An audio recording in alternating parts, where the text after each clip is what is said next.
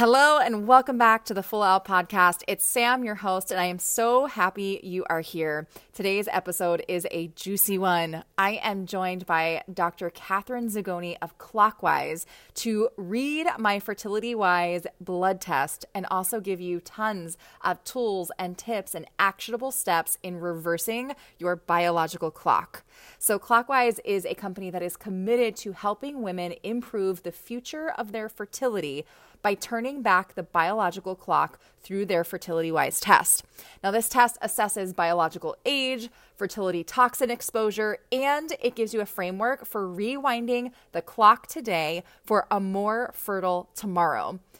Legit, you guys, this conversation was everything. So I know some of you were like, well, I'm not really interested in fertility. Should I listen to this episode? And I'm going to tell you right now, it is for every human being who wants to feel good from the inside out. For the ladies that are in their 20s and 30s that want babies but don't want them right now, you're going to learn so many preventative measures. And then for those of you who are actively wanting to get pregnant in the next couple of years, or maybe even freeze your eggs, you're definitely going to want this information.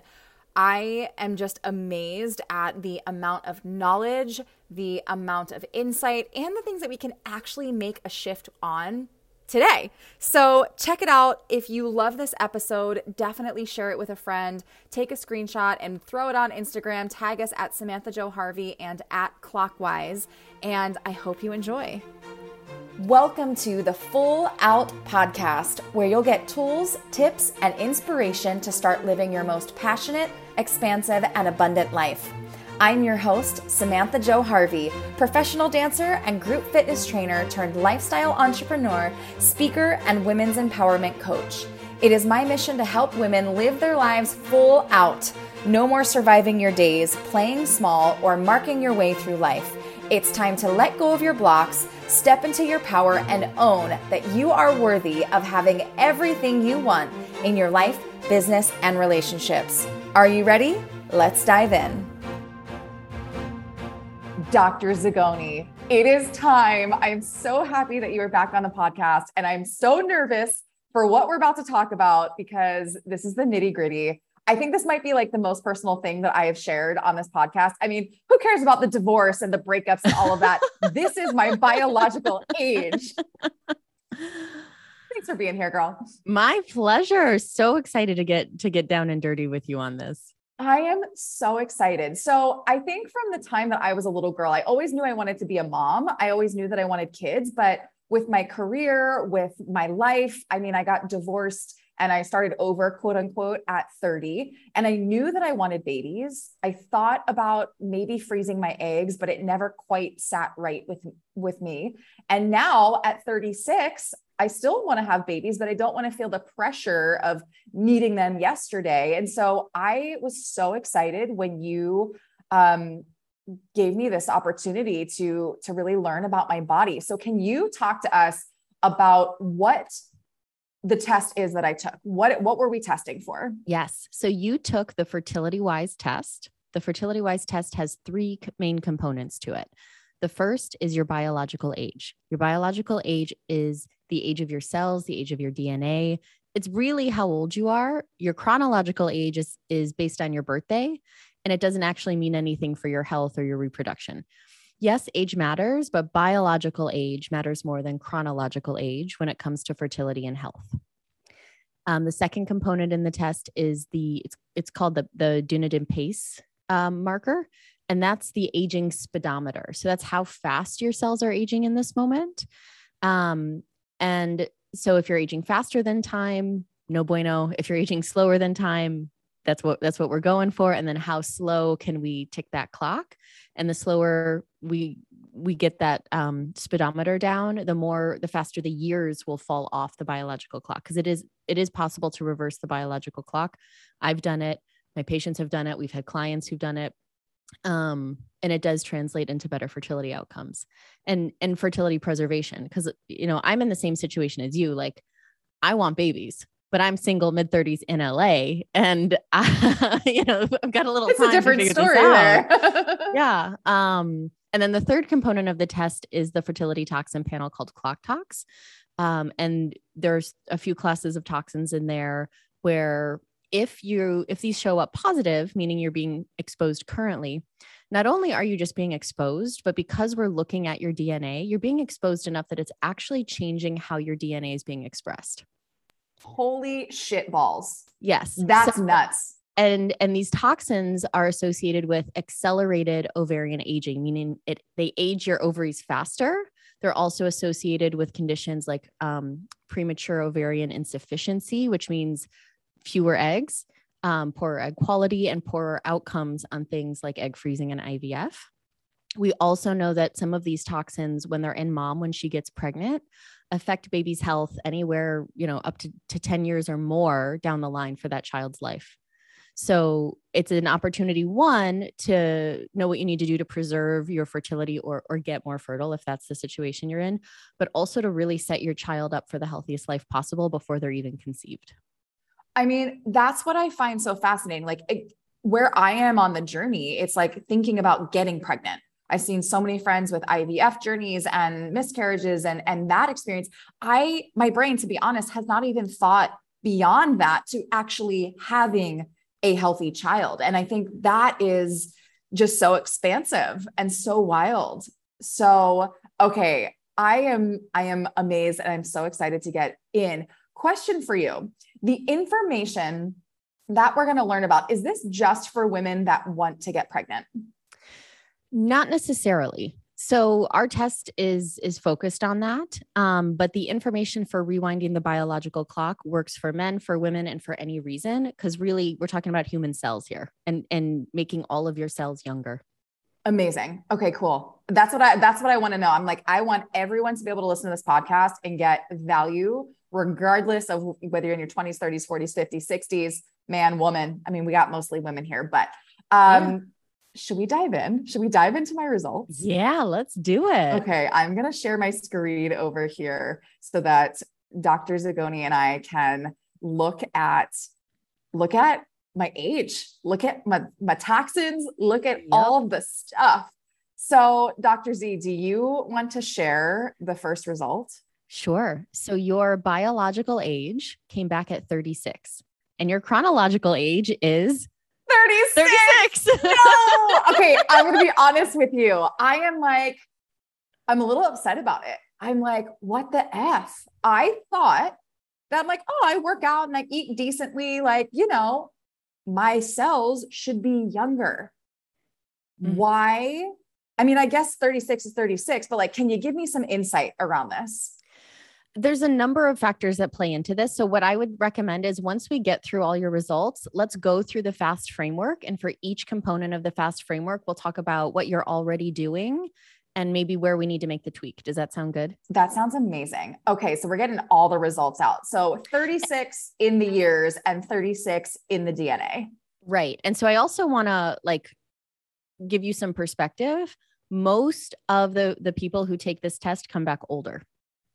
No kidding. Anywhere from 1 to 10 years older. 1 to 10? Yeah. Wow. Yeah. And there's a lot of components, which we're going to go through in the FAST framework, but just so you know, you're doing pretty well. And in modern society, it takes a little more effort to rewind the biological clock just because of all the things we're exposed to and stress and whatnot.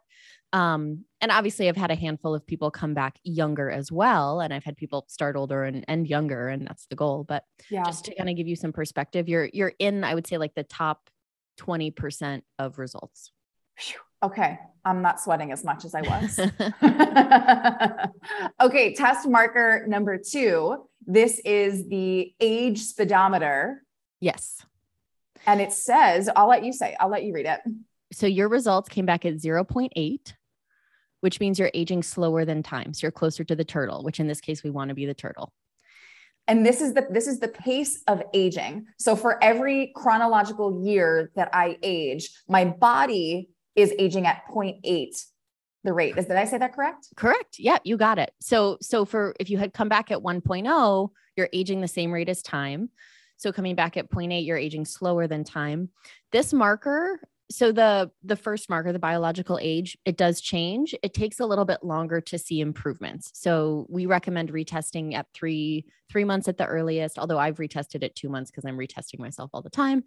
Anywhere from 3 to 6 months to retest on that one. On this one, this is a more acute marker, meaning it's reflective of what you were doing right around the time you took the test. So there's a couple of ways to look at this. So, this day, this week, you were doing a lot of things right. And with your age being the same, that tells me that maybe you had a month or two of some fun, some travel, some alcohol, some toxins. And that's okay. Like, what's beautiful is these numbers are dynamic. And so it's not about, doing everything perfectly. It's about tracking well enough so that, when you go and have some fun for a little while, you know exactly what you need to do to get right back on track. So you probably had a little bit of age acceleration with some party time. And then whatever you were doing right around the time you took the test was pretty on track, and we can get that a little lower if we want to. And so if you were to do exactly what you were doing that week that you took the test, we would see the years fall off your biological clock because you're aging slower than time currently. But, and we can do that, but I'm going to give you some things to actually turn it back faster. Beautiful. Yeah. I think, if I'm looking at when I was taking the test, I had some toxic fun for a couple months. This summer was awesome. As you should. Oh my gosh, I love it. Okay, I know we're going to get more into the FAST framework later. So let's go into the toxin panel. And let me share my screen again so you can see what I am looking at. Great. So we'll start with phthalates. Okay. So we've got 6 markers here that are all in what are called the phthalate family. And these are mostly plasticizers and fragrances. So the P means you are currently being exposed. The N means you're not currently being exposed. So we saw 3 of those phthalates, 3 out of 6 show up. So this means you are being exposed. You're being exposed enough that it's affecting how your DNA is being expressed. And you can kind of I know everybody listening isn't going to read this page, but these things are associated, like I already said, with advanced ovarian aging. Mm-hmm. So then if we want to go to the next toxin, you might need to go back. Oh, let's see here. Yeah. Okay. So paraben. So yep. Sorry. Wrong page. There we go. There we go. So we are only able to look at one paraben currently. We're working on expanding the panel, but for now we're looking at propylparaben, which has fertility implications, and you are not currently being exposed to this toxin. So that's good news. I am so proud of myself for this one. Like when I saw a negative, I was like, okay, we're doing something right. Yay. Okay. And then here we have the bisphenols. So this is BPA and BPF. There's also BPS, which we're not able to test for yet. We're working on adding that. BPA, we hear about this everywhere, but then we also have BPA free. So if it says BPA free, it means it has BPF or BPS, which are its toxic sisters. So no way. The solution is really eliminate plastic as much as possible. So glass and stainless steel are going to be the best options. Other sources of BPA. So you are currently being exposed to BPA. Are you using plastic water bottles? Not as much, but I will tell you that my Tupperware is still plastic. Ooh, yeah. I know. That's a big one. Other ones would be like receipts. So if Wow. Yeah. Okay. So say no to receipts. And then, this is like logical and it makes sense, but a lot of people forget about this. Like, how often would you say you get a coffee out in the world? Well, I don't drink coffee, but I get matcha lattes. Okay. I love a matcha latte. And do you have the plastic lid on the cup when you get it? Yeah, sure do. Okay. So you're drinking a hot liquid through a soft plastic lid. So the things that are going to leach the BPA out of wherever it is and into your system faster are heat and acidity. So like the biggest culprits, matcha is going to be way better than coffee at this because coffee is acidic. So you have a hot coffee with a plastic lid, you're basically getting a chemical soup. Oh, wow. So just take the lid off. Genius. Now, Easy. granted, a lot of the paper cups that they're using these days are lined with a plasticizer because otherwise everything would eventually leak through the paper. Mhm. So, pre-COVID, when we could bring reusable things to like a Starbucks or a local coffee shop, Yeah. that was great. Some of them are doing that again. Some of them are not. Or you just make it a less frequent thing. Like over the summer, I'm like, I have to have this like iced latte with some fancy, I think it was like pistachio milk was like all the rave. And I just, made sure it was an occasional thing. It wasn't all the time. And, I'm doing a lot of things to support myself in supporting and getting out of the body and not letting it in other places. The other big thing that can be an issue for BPA, and again, most people are aware of it, but cans. So like canned goods. So like the worst thing, if we're looking in the canned good category, would be a non-organic canned tomato sauce. Oh, so the tomato sauce is acidic. If it's non-organic, you're getting a ton of pesticides because tomatoes are heavily sprayed. And then so that acidity is then leaching the BPA lining out of that can as it's sitting on the shelf for like years. Wow. Yeah. So tomato sauce should be organic and in glass, which is possible. Like I've seen it around. So those are some of the big ones. I know we're kind of jumping ahead to the FAST framework, but we're in toxins, so why not? Yeah, I love it. I also just saw a report came out that, was it yoga pants? There was some sort of like fitness apparel that came back like with a lot of high exposure for BPA. And there's a whole bunch of chemical, like the clothing industry is a whole thing. And it kind of depends. So like a lot of fitness apparel can have some of these plasticizers and BPA. And then, in the medical world, scrubs are actually covered in like antimicrobial chemicals and anti-wrinkle chemicals, which are all terrible for fertility. So, wow. Yeah. Wow. Yeah. Wow. Yeah. I feel like I saw some study that came out about the activewear, and specifically there was like something for anti-sweat or anti-something. And it was like in the crotch area of the workout leggings that was like literally your reproductive organs. So I remember seeing something online, and, I don't know, you see a lot of things online. I don't know what's true, what's not, but I mean, it makes sense. Makes sense. Yeah. So as natural of fabrics as possible. Ooh, that's a whole nother story. Yeah. That is a whole nother story. Don't get me started on vegan leather, unfortunately. All right. We're moving along. Okay. Moving along. So I think that was we got the bisphenols, the phthalates, and the paraben. Okay, cool. Yeah. Cool. And also to put that in perspective, we have not had one test result come back with 0 toxins on it. So everybody has had some exposure, even if it was just to one thing. Wow. Okay. So 36 to 36, aging at a 0.8 rate, got some exposure to some toxins, not all of them, but definitely got some. So there's room for improvement. Totally. Now, before we go into like how to adjust all of these things or to make shifts in my life, what do you say to the woman that's like, okay, wait, I need to know this information. Like, I need to know this information. Do I need to wait until I want to get pregnant to take this test? No, I would say take it as soon as possible, because what I see with my women who come back older, it takes time to rewind the clock. Like it's possible, but if I have somebody, because I have my patients take this test too. So if I have like a patient who's working with me who comes in at, let's say she comes to me at 42 years old, it's going to be a very different scenario and a very different treatment plan based on whether her cells come back at 38 or 46. Let's say there's a four-year span. And if she comes back at 46, we can still rewind the biological clock, but it might take us a full year to get her cells down to, like a 40-year-old cell. And so we like to say time is on your side. And so the earlier you start, the younger you can get your clock and the more time you can then build for yourself in that reproductive window.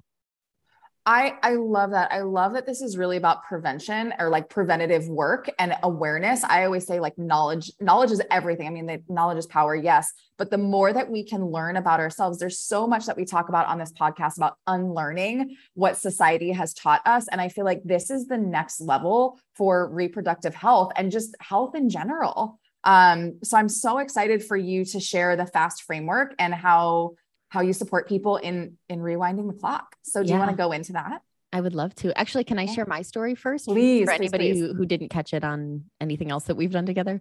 So the FAST framework is based off of what I did. It's a combination of both what's in the research and what I did for myself to initially rewind my biological clock by a full 2 years and 8 weeks. And since then, on my 35th birthday, I came back. So when I first took the test, I came back almost 4 years older than I was and had like a whole mental breakdown. Again, mid-30s, single in LA, wanting babies. And then rewound it by 2 years and 8 weeks. And then on my 35th birthday, came back at 31 3/4. So I went from almost 4 years older to almost 4 years younger in about a year and a half. Holy moly. That's incredible. Yeah. And I'm still aiming for 28. I thought I was going to come back 28 on that first one, but now I'm on track to hit that before the end of the year. Girl, I thought so too. I thought the same for me. Okay. Keep going. But yeah, so once I realized what was possible, and this is what I had seen in practice, was that it wasn't about chronological age. Like I've seen women, 40, 42, 44, the odd numbers too, 41 and 43, get pregnant naturally and with IVF, even after they had been struggling for years, had multiple miscarriages, multiple failed IVFs, et cetera. Like literally have one couple that had failed IVF at 30 when she was 36, failed IVF at 40, natural conception, miscarriage. At 42, we got her 9 grade A embryos. Now she had to do the work, but I was supporting her and guiding her on what to do to get there. And that's not every case, but that's most of the cases we get good results. And so this is Clockwise and the Fertility Wise test with this FAST framework and the FAST framework comes with your test results, just so everybody's clear on that, is really like, how do we reach more women? Because you got to do the test. It's a finger prick at home. Like you don't have to go to a LabCorp to get a blood draw. You don't have to go to your doctor's office. You can literally click, get it. It's a cute box too. Am I right? Oh, it's so chic. I loved it. I felt so rich doing it. Totally. You do the finger prick, you send it back, and you get your results in your email. So, doable, actionable, preventable, all the ables. Well, and I love that too, because, it's intimidating to go to your gynecologist and be like, well, I think I want to have kids in like a year or 2 years, but like, I don't know. And I don't feel like the information that you get at like the standard GYN really is there to set you up to win. Like the information that I received in this and how to then do something about it goes so much deeper than what I believe is readily available when you're at the doctor's office, and you don't even have to have those conversations. That's what I love, is that you guys really provided not only the results, but then, hey, if you want to shift things, here's how you do it. And I loved that piece of it. Thank you. And I also just want to speak to the OB-GYN part. Like this is cutting edge science right here. It takes conventional medicine 10 to 15 years to start to incorporate cutting edge science. So if you go and talk to your OB-GYN, and one, they're not going to know what this test is. And two, they're not even going to tell you that it's possible to rewind the biological clock. They're going to tell you that every month that you're not getting pregnant, your chances of getting pregnant are declining. That's a terrible message. And it's just not true. And there's a lot of fear and a lot of misinformation, especially as the new science is coming out. And so for any woman who has ever been to her OB-GYN and has not gotten a message of hope, I want you to know that there's hope. Yeah. Amen. Say it again for the women in the back. And I think that there's also, you've been on another podcast of mine, and I remember you saying what we put in our bodies, on our bodies, and what we're speaking, like the emotional energy 4 months before conception. This is like burned into my memory. So there was like the one soundbite. I'm like, but 4 months before conception matters. And if the doctor is telling you you're going to have a geriatric pregnancy, there's higher risk of this, there's higher risk of that, I just feel like it's feeding fear. Every time I've been to the doctors, every year you're getting older, there's more fear, and that can't support a healthy baby or a healthy pregnancy or even a healthy body. Fear is terrible for fertility. Like biologically, fear is terrible for fertility. If our body thinks that there's any danger whether it's a psychological danger, like we think there's a tiger out there, which we know today the tiger is like the boss or the or Right. a not good partner, or like whatever. Or if there's not enough food. So either, if there's any reason that the body thinks that that child will not survive for some reason, that it's not safe, the body will not reproduce. And oftentimes I see this in the mind body component with my clients. And it could be a current issue, or it could be a past trauma that's either in the subconscious or the conscious, but that is getting triggered consistently. I mean, and way to bring it full circle with the emotional and mindset and spiritual work. Like I'm a huge advocate for the shadow work, for uncovering the patterning, the past traumas, and really bringing it to light so that you can feel good in your life. But that makes sense that it's going to impact your fertility. Yep. Ugh, so good. So every woman who wants to have a baby and any woman that doesn't want to have a baby should be doing the inner work, is what I'm totally. Sure. Yes. Yes. Okay. Yeah. Oh my gosh. It's so good. And so, wow, where do we go from here? Should we jump into the FAST framework? Yeah, let's do it. Great. What is the FAST framework, girl? So the FAST framework is how to rewind your biological clock. So we've got 3 F's: food, fasting, and fitness. So food wise, so food is like what you are eating and what you're not eating. Fasting is when you're eating and when you're not eating. And also how you're eating is important. So like calm, present, relaxed, using that parasympathetic nervous system to digest well. And so research wise, the Mediterranean diet has been shown to be the most supportive for rewinding the biological clock. There are some variations on this. So if somebody has some blood sugar issues, they may need to be lower carb. They may want to go keto. This is a bigger conversation. And we want to make sure they're getting enough of the right nutrients to support the healthy DNA in the younger cells. And so some of those nutrients are going to be things like folate, which are going to be in your leafy greens, also in organ meats. Organ meats are like my all-time favorite. It's kind of like the original multivitamin. And also a lot of indigenous cultures would feed their women who were planning for pregnancy, would feed them the organ meats, the liver, the kidney, etc. And it must be grass-fed or it's not worth eating. But there's so many nutrients, like something like CoQ10, which we know is great for egg quality and ovarian health. You know where the best place to get that is? Organ meats. No. Now, most people are not eating organ meats, and most people will not choose to eat organ meats. So the options that I often recommend, one would be to do capsules, and there's a few different companies that do capsules. My favorite option is to use a product called Pluck. It's a seasoning blend that has dehydrated organ meats in it.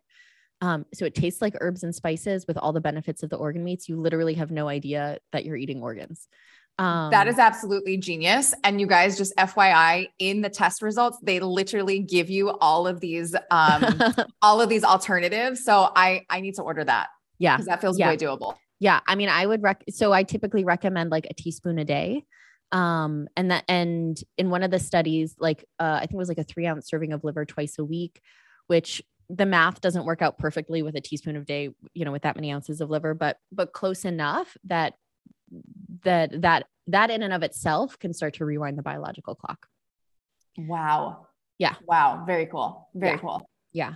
Berries, like I said, it's kind of like the Mediterranean diet, like what you and I would probably consider healthy eating. So like lots of fruits and vegetables, bright colors, good, healthy protein, good omegas through like wild salmon. So quality is super, super important. Grass-fed meats, organ meats, like I said, some whole grains. Like if you're actually doing rice, like I would stay away from anything processed, no pastas, no breads, etc.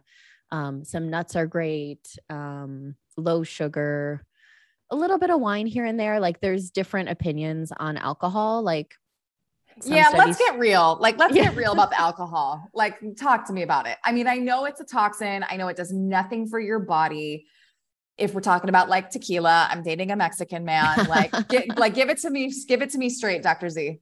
Yeah. I mean, it's different. So some of the biological age studies show that a little bit of red wine can be supportive.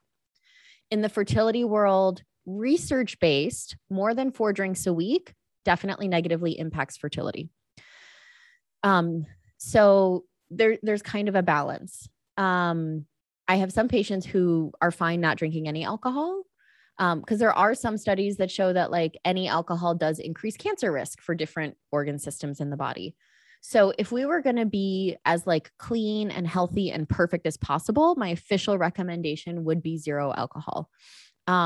Realistically, if you're having 1 to 3 drinks per week, that's actually a lot for me, but that still technically fits in like the mostly healthy range, if that makes sense.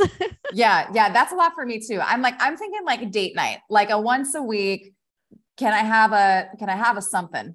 And I'm like a 1 drink girl. I'm like such a lightweight. So yeah, totally. Yeah. And the 3 a week shouldn't be all on the same night either. Great. But, and what's interesting is like most of my women have no problem with like 1 drink or less per week. But I do see quite a few male partners, and the fertility wise test, men can take it too. We actually have a separate report for men that speaks more specifically to the health of the DNA and the legacy that you're passing on, based on these markers. And again, whole other conversation about how biological age affects male fertility and quality of sperm and yada, yada, yada. But it does. But I often find that the male partners have a harder time decreasing the alcohol intake, but alcohol, especially at levels, like I said, more than 4 drinks per week, does affect sperm quality. So, wow. And so if you're looking at that, what is that timing that's really important? Is that the 4 months before? Is that while you're conceiving? Is that like, tell me about the timing. For both partners, it's the 4 months before. And obviously no alcohol once you're pregnant.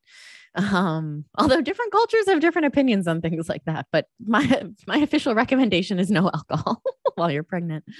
And same with the male partner, 4 months before, ideally. Wow. I mean, they're like research wise, I think one of the studies did show like if a couple was going through IVF, it mattered the most for the month beforehand. But we know it takes 90 to 120 days for both the egg and the sperm when they start developing till when they're actually released from the body. So why not? That's why it's the 4 months. Oh, because cool. All of the nutrients and the all the blood flow that's nurturing those eggs and sperm for 4 months, it's what's in that blood. So it's the inflammatory markers, it's the toxin exposure, it's the nutrients or lack of nutrients is what's feeding the egg and the sperm for 4 months until it comes out of the body. Wow. Okay. All right, partners. That's a whole nother conversation. Dang.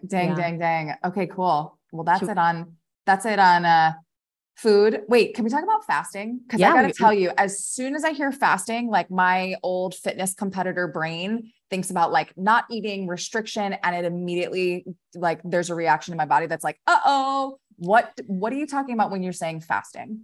Yeah. So one, before that, I would love to hear when you actually read what the fasting section said, did anything change in your body or no?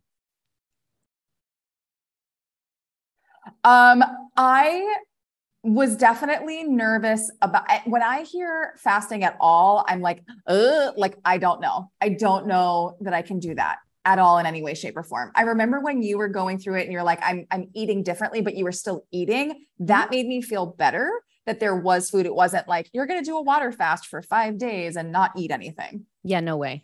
Yeah. I've done that once. Never. Well, maybe again, we'll see, but not right now. I'll never say never. But so plant medicine ceremonies, something like that, but no. Yeah.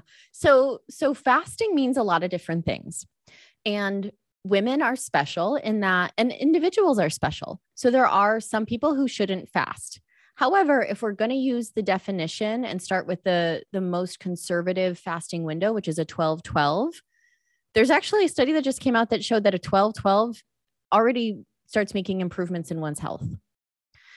And a 12-12 means, let's say you finish eating dinner by 7:00 and you don't have breakfast until after 7:00 the next day.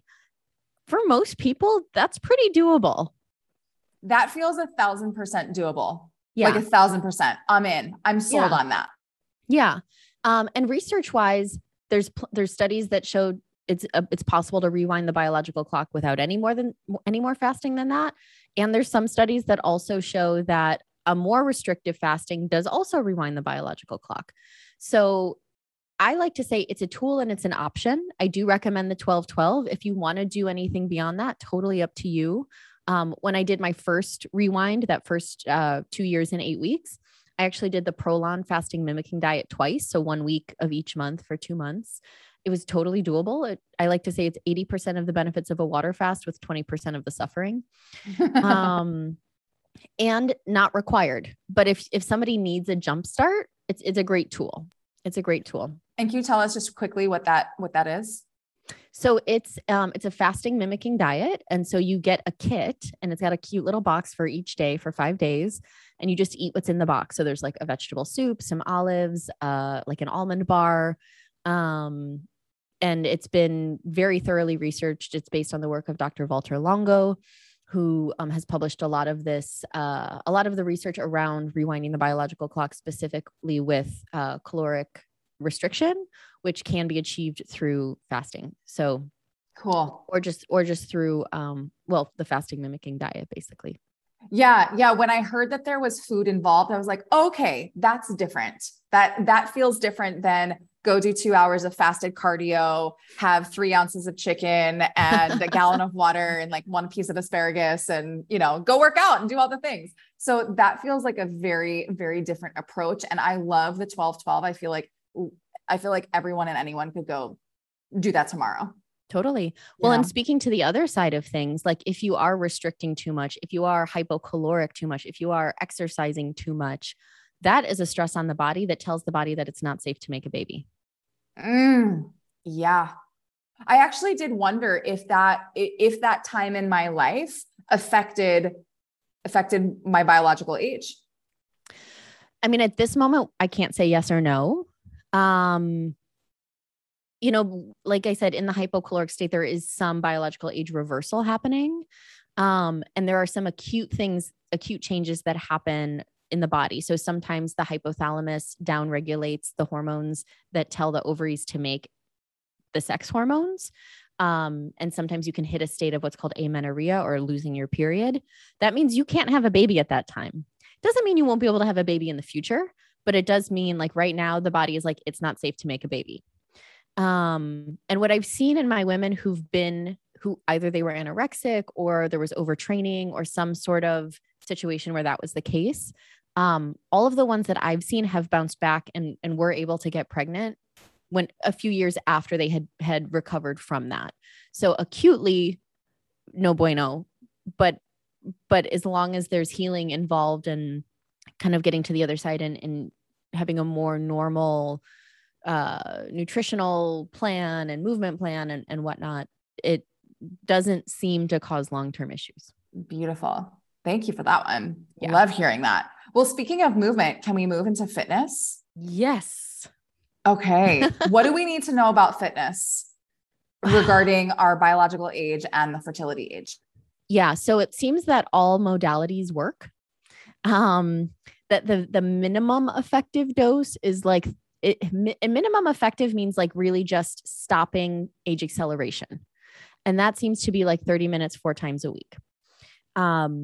Up to an hour, 6 times a week, as long as the intensity isn't too high. And there's also a little wiggle room on that. Most people are not overdoing it, at least that I've seen, but again, it's kind of like an individual thing. Variety is great. So some weightlifting, some cardio, but basically the message is like, move your body. And this is for everyone. And again, if we like separate the fertility piece of it, this is aging, like this is biological aging. So every human being needs to hear this, right? Mm-hmm. Mm-hmm. 4 times a week for at least 30 minutes is the minimum to just like maintain the age, right? Yeah. I mean, that needs to be shouted from the rooftops. Like that's wild. So many people do not move their bodies. Yep. And we're getting older and sicker and fatter as a society. So this is great information. Yep. I love this. Do you have thoughts on working out fasted, not fasted? anything else as far as like specificity in the movement that we should know about? I would say from like a fertility perspective, it's good to listen to where you are in your cycle and like listen to your body. So don't push too hard. Like when you're on your period or like sometimes right before, feel like if you want to do more like flowy movement, more of like a yoga or dance versus, you know, right before ovulation, when your testosterone is the highest, that might be a great time to do some heavy lifting. So there's some strategy there. If you don't have any sort of like pathology happening, like you don't have like a thyroid diagnosis or an adrenal diagnosis or PCOS, like there's certain conditions that where I would have a more specific exercise and diet recommendation for, but for the general healthy population, like I kind of go by like, how do you feel after? Like if you feel energized and good after, great, keep doing it. If you feel depleted and like you need to recover more, then something needs to change. Cool. I love that. And again, it's knowing your body. It's being in relationship with yourself, which I am a huge advocate of. Cool. That's only the F of fast. Oh my goodness. We got okay. Let's jump into A. Associated conditions. Tell us. Associated conditions. So this would be, again, more on like the diagnosis realm, but something like a blood sugar dysregulation. So like insulin resistance, prediabetes. So my co-founder, Sarah Mincer, and I have permission to talk about her case. The only thing she changed is we actually did find that she was insulin resistant, and it happened because she was getting so tired after meals, and we started tracking blood sugar and whatnot, and we're finding she was getting some pretty high spikes. And so all she did was keep her blood sugar low and steady, and low meaning like under 140 after meals and under 90 fasting in the morning. And she reversed her clock by 2 years, in maybe a little more than that in about a year, you know, so she aged a year, rewound it a couple years. That was the only change she made. No supplements, no exercise. Like that's incredible. But that also just shows you the power of making one shift. You don't have to go create like this giant overhaul and do all of this stuff to see a change. Yeah. That's incredible. Totally. Incredible. Yeah. I mean, when you find the thing that's making the biggest impact and you fix that, results can be miraculous. That's amazing. Now we know that I have the MTHFR mutation. Mm-hmm. And is that one of the things that can adjust or affect the biological age? Yes. And there's different types of MTHFR mutations depending on, you know, what kind of mutation you have, which have different variations of affecting what's called methylation. So with this test, what we're looking at is methylation on the DNA. This is actually what epigenetics is. I mean, there's a few other mechanisms, but the main one that is in the science right now is methylation on the DNA. So if you have a hard time with this methylation cycle, and MTHFR is one of those potential mutations that can cause dysregulation with methylation, then it may be appropriate to consider some methylated B vitamins. Or other methyl support nutrients, which also happen to be found in organ meats. No, not the liver again. And so like things like, also beets like betaine. So, I mean, there's a lot of different nutrients we could actually go into, but with that, I don't try not to make a specific recommendation unless I know somebody's case and they're my actual patient. And it may be appropriate to do a methylated folate supplement or like a methylated B complex with some methyl B12 in there as well to support that methylation cycle. There's more genes that play into that methylation cycle than just MTHFR. So it's not as easy as saying just take some methylfolate, but to be honest, most prenatals are going to have 800 micrograms to a milligram of folate or folic acid or methylated folate. So doing a milligram of methylated folate isn't going to be much different than just taking a prenatal. So if you're not on a prenatal, it might be worth a try to try that much. If you know you have that mutation, or maybe it's time to start a prenatal, I'd recommend starting a prenatal, 6 months before you plan on getting pregnant, just in case. That was literally my next question. Yeah. Mm-hmm. I mean, you could do a year before. Like I'll probably be on prenatals as soon as I have a boyfriend. I mean, we'll But see. no kidding, like that far in advance.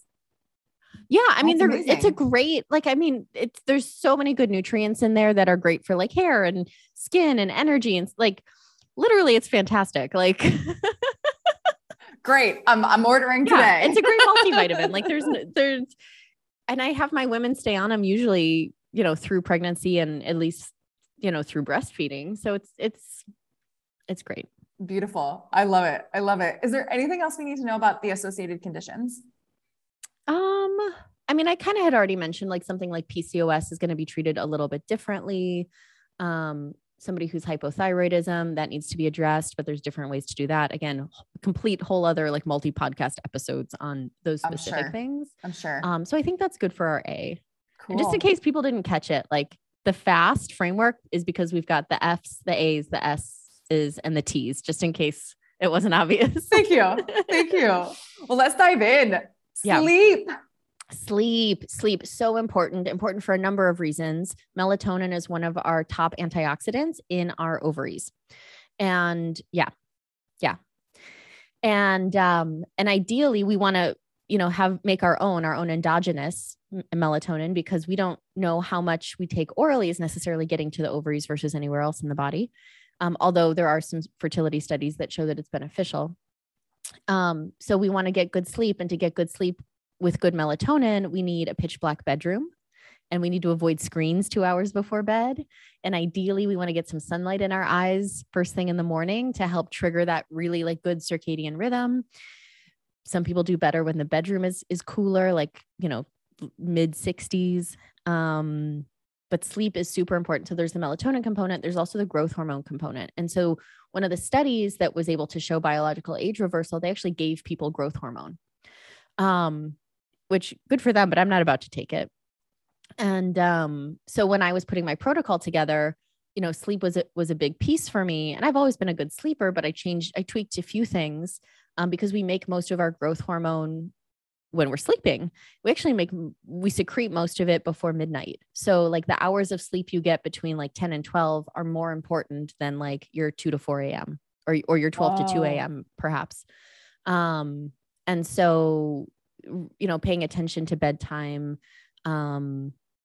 and all the other, you know, sleep hygiene things that I've already mentioned. And if there are issues with sleep, I mean, there's a lot of reasons for that, but some of the first things I would consider trying would be a magnesium glycinate. Inositol is helpful. 5-HTP can be helpful if you're not on any medications. And I'm not making any recommendations for anybody. I'm just offering some options that could be helpful. And also progesterone. Like if somebody finds that they have a hard time sleeping like the week before they get their period, that's usually indicative of a progesterone deficiency. And there's ways to work with that as well, whether it's bioidentical progesterone or, you know, B6 and Vitex and vitamin C. It's a lot of stuff. So amazing. I feel like when I first did my blood work with you a couple of years ago, the sleep was like one thing that I was like, oh, I got to fix this. And because it was easy, it was easy to be like, okay, I got to, you know, move. I think I had a TV that had like a blinking light. And so I put a towel in front of that, like little things that I could do that were easy. And that's what I love, is that it's not this like giant life overhaul. It can be if you want it to be, but there's little tweaks that you can make that are so doable, and you can literally do them tonight. And they make a difference. Like some people, it's funny because I've gotten feedback both ways of like, oh my God, this is so overwhelming. And in that case, I'm like, start with one section a week, just make 2 changes and, you know, slow and steady. And then I've had people who are like, this doesn't really actually tell me anything. I'm like, it can literally be this easy. Like literally just follow the instructions. I think that's the thing too, is like so many of us are programmed for life to be hard. It's like, we have this feeling that if it's not hard, then I'm doing something wrong. If I'm not exhausted, burnt out, not sleeping, like it must not be working. It's like the exercising. If I'm not sweating 8,000 buckets of sweat, then I didn't get a good workout. And like, we get to repattern that idea that it has to be hard, or that it's got to be challenging. No, it's doable. And I love that you guys are giving, it's like, I don't want to say it's the easy button, because you still have to do some work and be invested in it, but you know, making your bedroom pitch black feels doable. Yeah. Cool. Should we go into stress? Let's go into stress. Okay. Tell us. Well, so I already spoke to this a bit, where if there's, if your nervous system thinks it's not safe for any reason, it's going to make it harder to make a baby because it takes a lot of energy, time, and resources to make another human. And we want to make sure the species survives. So let's not make a baby when it's not safe. And so that stress, your audience has probably heard, parasympathetic versus sympathetic. So parasympathetic is that rest, digest, and procreate. And sympathetic is, fight, flight, freeze, fawn. So there's some new words for some people in there, maybe, but there's different types of stress responses. And, we could go so many directions with this. I think it's good to take an inventory. Like there's tools you can use, like heart rate variability, to kind of see how stressed your system is or not. That can be helpful. Not everybody has those devices. I have too many of those devices, to be honest, that I don't use.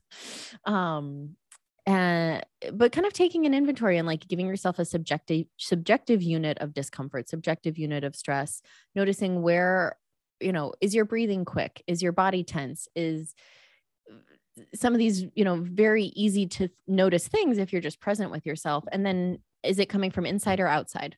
So if it's coming from outside, is it something you can change? Like, do you need a different job? Do you need just a different work schedule? Do you need extra childcare support? Like, is there a logistical thing that needs to happen? Or is it something that's coming from the outside that you can't change? And then in that case, do you need to get out of the situation, or do you need to change something on the inside? But if it's coming from the inside and you, or me, am just getting triggered about a couple of things, then it's my job to do the inner work to work through that trigger, because it's not the outside thing that's causing the problem. It's, I get so much anxiety when I get a text from my boss because my dad, demanded so much of me as a little kid, which is actually not my story, but that's what wanted to come through right now. So, so awareness is the first step, presence, awareness, and then either, adjustment or acceptance. So adjust something inside or out, or, sometimes acceptance, like nothing's going to change, but I don't have to worry so much about it. And I know it sounds easy to say these things. It can be more challenging to like feel the shift inside, but that's where it's helpful to have a coach. It's helpful to have a therapist. It's helpful to have, some level of support to really get to a consistently, like a consistent state. Like you don't have to be in parasympathetic 24/7, but it would be nice for that to be the predominant state that you live in. And that's going to be a little bit different for everyone. But I would say most people can work on this piece. Yeah. And what's cool is in the research, even like 20 minutes a day. So like 10 minutes twice a day, 20 minutes once a day of anything, breath, meditation, presence, relaxation showed benefits. So it doesn't have to be, an hour of transcendental meditation twice a day. It doesn't have to be, a quarterly retreat, which it could be. I'd be down with that. But little steps, again, can make a big difference. Yeah. So if y'all are having a hard time meditating and you're like, I just can't for my peace, like do it for your age, your biological age. Yeah. I mean, let that be the reason why you're like, okay, I'm going to sit down for 5 minutes and breathe. Yeah. And if it's not that, maybe it's the tapping, like an EFT sort of thing, or maybe it's like lots of options. Like for me, dance covers both my movement and my meditation piece, because that's what it is for me. Same. For sure. Oh, I love it.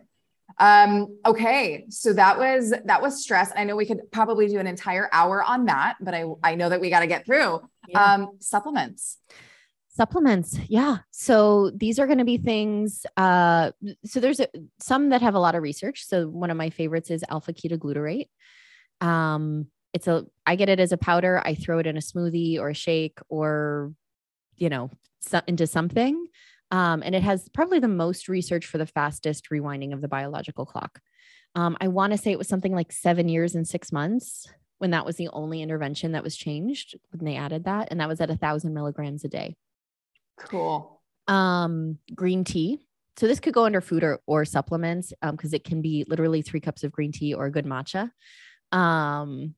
or like 300 milligrams of an EGCG extract. But I like to do food where I can.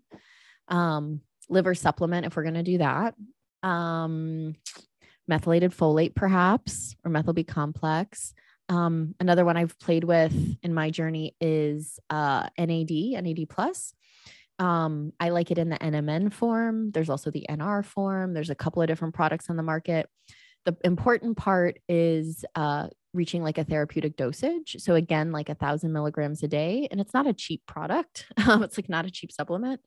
I mean, never mind. I was going to go on a tangent. But that, what's interesting with that is in animal studies, it has been shown to rescue the aging ovary, like basically pull mice out of menopause. Whoa. Yeah. No kidding. Now I haven't seen that with humans specifically, but I have done quite a bit of injectable and IV NAD with my mamas who are, maybe mid 40s, where we need a little extra oomph, and have seen pretty good results, like improvements in markers, and obviously pregnancies was what we're going for. And so there is this like anti-aging component to it, and, fertility benefit to it. And I think one of the reasons is because it is supportive for mitochondrial health, which we haven't talked a ton about today yet, but we have more mitochondrial density, like more mitochondria per cell in our ovaries than anywhere else in the body by like orders of magnitude. So healthy mitochondria are super important for fertility. And I do see that the NAD is important for that mitochondrial health. Cool. I was gonna say, is there anything else specifically about mitochondrial health that we? Well, the light is important. So that like the pitch black at bedtime is also supportive for mitochondrial health. Avoiding toxins. A lot of toxins are mitochondrial toxins. And when you have healthy mitochondria, usually you feel pretty good too. So yeah. I mean, and I think that's what the other thing that's really cool about all of this, the food, when you're eating well, when you're nourishing yourself, when you are working out, when you're taking care of your sleep, when you're de-stressing, when you're taking care of your body inside and out, you feel better. Like let's even if we were just to push away like all the fertility, all the biological age, like your experience of your life is just more enjoyable. Yeah. It makes sense. Yeah. Fertility is a byproduct of health. And happiness is an important nutrient for health as well. And health is what you do every day, where you eat, drink, breathe, touch, think, feel. I think that's all of them. Yeah. Oh, that's so good. That's so good. So we mentioned the toxins again. So let's get into toxins and trauma. Toxins and trauma. So toxins, we obviously tested a few on this panel. And they're kind of all over the place. So I recommend getting a really good air filter, a really good water filter, like for all points of use. Cook with filtered water, shower in filtered water. Tea and coffee need to be filtered water. Like all of it needs to be, like everything needs to be filtered these days, unfortunately. I mean, there are some recommendations in the report. And what's unfortunate is like all my patients in LA come back with all sorts of inhalable toxins from like car exhaust and crazy stuff. I'm sure. And so that's why I say air filter, water filter, pull out plastics as much as possible. One of the toxins that I think doesn't get talked about enough in the fertility world and maybe in medicine in general is mycotoxins. And these are mold toxins. And I've had a number of couples where they had toxic mold in the house, and not just black mold, but there's other molds that can be toxic as well. And I see it cause all sorts of issues. I see it cause autoimmune disease, specifically Hashimoto's, which is a thyroid autoimmune disease. I see it make changes in inflammatory markers, immune cells. Like there's a lot that the mold can cause problems within the body. And so that's something that is not often talked about. Other toxins would be like electrosmog, so like EMFs, which some people are more sensitive to, some people are less sensitive to. And it's kind of this like overall load. So if you've got the plastics and the mold and the EMFs, like there's going to be a lot more damage happening than if your body's just trying to handle one thing or two things. And so I recommend one, keep your cell phone away from your ovaries. Like fanny packs are like all the rage right now. Oh my God. Like Oh my God. Yeah. there's the head too. Like, keep your phone away from your head. But keep your phone away from your ovaries. Yeah. Yeah. I mean, holy moly, like so simple, and holy shit, I walk the dog and I wear a fanny pack and that's exactly where my phone goes. Great. Yeah. I can make that shift today. Yeah. Yeah. I mean, or just put it on airplane mode while you're walking the dog, and check your messages like when you get back and turn it back on. I went and got one of the, like, they have like little Faraday pouches that like completely block all EMFs, but that you can't use your phone when it's in it. So it's like, I might as well just turn it off or turn it on airplane mode. If I'm going to put it in my fanny pack, then try and put it in the pouch to, it's like, there's options. That's funny. There's options. But yeah, so, and I, for some couples and some women, I say, try turning your Wi-Fi off at night and see if it do it for a week with the pitch black bedroom and see if if it feels different for you. Like I said, some people do, some people don't. But it's about total burden. And so little changes can make a big difference. So not everybody has to do everything, but something to try. I love it. I love it. Okay. I think we're approaching the final T in the FAST framework, which is trauma, which we kind of already touched on with with some of the stress and the mindset. Is there anything else you want to touch on regarding trauma that we didn't already talk about? I would say some of the new research, which is really cool, is that there are actually, we don't have it on our test yet. We're working towards expanding our panel. But they are able to track PTSD and trauma in the epigenome, like with these DNA methyl markers, like we're looking at, and they're able to see improvements that correlate with when people no longer fit the criteria for PTSD. So we can actually start to see the healing of trauma in the genes. And we know, like I said, like these toxin exposures get passed down in the genes. The trauma or the trauma healing gets passed down in the genes. So, right. I just got full chills. So it's really an opportunity something to think about is like, what may you have inherited from your lineage, both good and bad. We may or may not know that there's trauma in our genes from our lineage. And there's ways to work with that. But what you are consciously aware of, you do have a choice of going in and working with that and healing with that, which I think is a great idea before you make a baby. True, girl. Mic drop. Like just mic drop on that. Yes to all of the above. I mean, thank you so much for pouring into me and us today. I feel like there's so much incredible information here to really live a healthier and happier life. And for those of you that do want to have babies, like this information is just, I mean, it's priceless. And I think there's so much noise out there. It's the fear and politics and doctors that don't have this information and are social patterning. Like my grandma literally last week was like, well, you're supposed to have all your kids before you're 30. I'm like, cool, grandma, I'm 36. Like that was what happened in your day. So the amount of information that's out there can be really overwhelming. And I just love how simple this structure is, how there were really manageable things that we can take into account today and like make a shift on today. I mean, I'm just like mulling all over this. I'm like, I need to listen to this like 10 times, but before we are done, is there anything else that you want to share or want to highlight that you feel like you haven't touched on yet? I would say one of the pieces that we've seen in the research when we were developing this test was that women who had an advanced biological age, meaning their biological age came back older than their chronological age, they did see poorer outcomes on egg freezing and IVF, meaning fewer eggs, fewer embryos, fewer healthy embryos.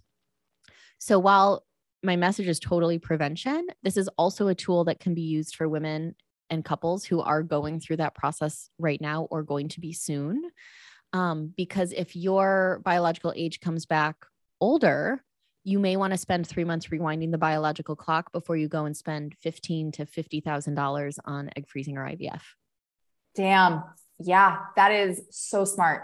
So smart. So smart. So smart. Oh my gosh, Dr. Zagoni, you are amazing. I have I have been so excited to get these test results, to learn about my body. I feel like a ninja with like wanting to understand all the things, and having this at-home test was a game changer. It was so simple. It was so easy. We're going to put a bunch of information in the show notes. So if anyone wants to order a test, if anyone wants to get connected with you and with the company to learn more, we'll put all of that contact info there. Is there somewhere that they can find you that you want to share right now? Follow us at Clockwise Fertility on Instagram.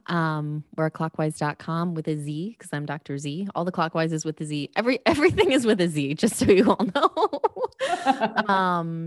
Yeah. Amazing. Amazing. Thank you so much for being here. You are incredible. You are a sister, you're a friend, and I love the work that you are doing in the world. You guys share this podcast episode with everyone you know. Every woman and their partners need to hear this information. So share it. It would mean the world to us. And thanks for being here, Dr. Z. Thank you, my dear. Such a pleasure. Thank you so much for joining me. If today's podcast inspired you in any way, we would love your support in spreading the word. Please subscribe, rate, and review, and let the other queens in your life know that they are also worthy of living life full out. If you want to continue the conversation, I'd love to connect with you on Instagram or Facebook at Samantha Jo Harvey. Have a fabulous day, and I'll see you next time.